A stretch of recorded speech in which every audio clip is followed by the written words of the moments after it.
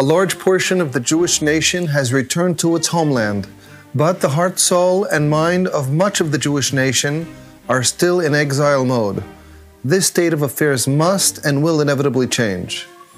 This is Torah Nation TV from Jerusalem, and we are speaking with the head of Machon Shiloh, Rabbi David Bar Chaim.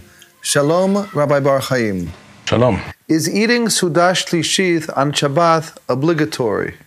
There is no doubt that Sudah Shlishith, eating the third meal on Shabbat, is a chovah, is an obligation, and only a person who is ill or who is so full or so sensitive when it comes to his eating habits and his stomach that if he were to eat, it would cause him great discomfort. Or worse, only such a person is patur, is exempt from eating Sudah Shlishith.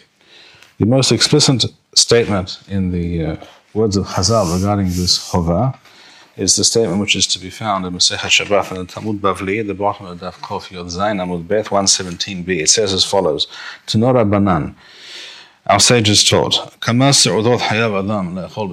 how many meals is a person required to eat on Shabbat? Shalosh, 3 meals.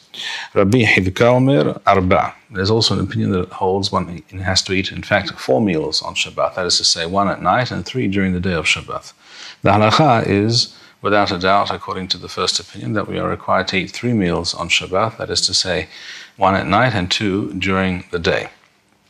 This halacha is brought in all the Geonim. It is brought quoted in the Rif, Rabbeinu Hananel, the Rambam, the Rosh, the Reed, the Riaz, the Tur, the Shulchan Aruch. There is not a single posek who holds otherwise, and therefore it is clear that this is a chovah.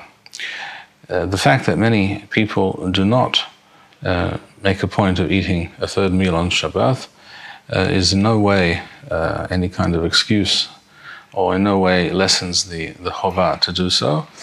And the reason for this perhaps we can discuss on another occasion, but there is no doubt that this is a chovah, and therefore one should arrange one's day on the Shabbat in such a way that one is able to fit in 3 meals.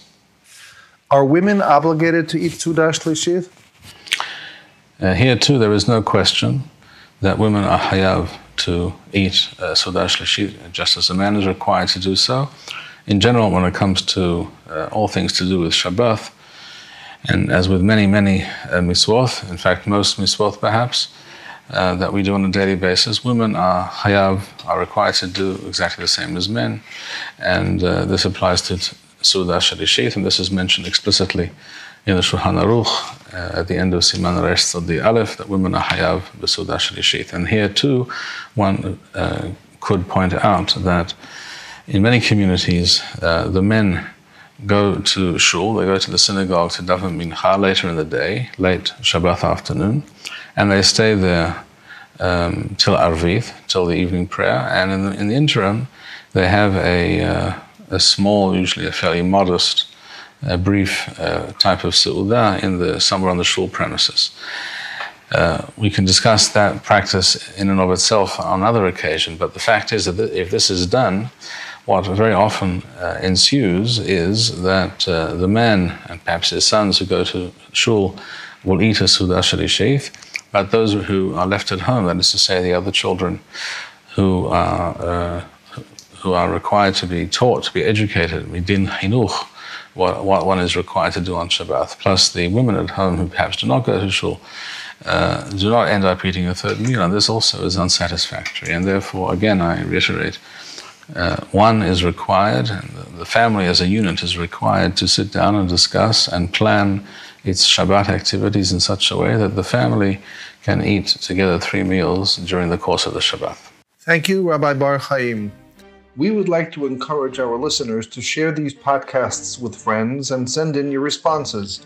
We would also like to suggest the following opportunity to our listeners.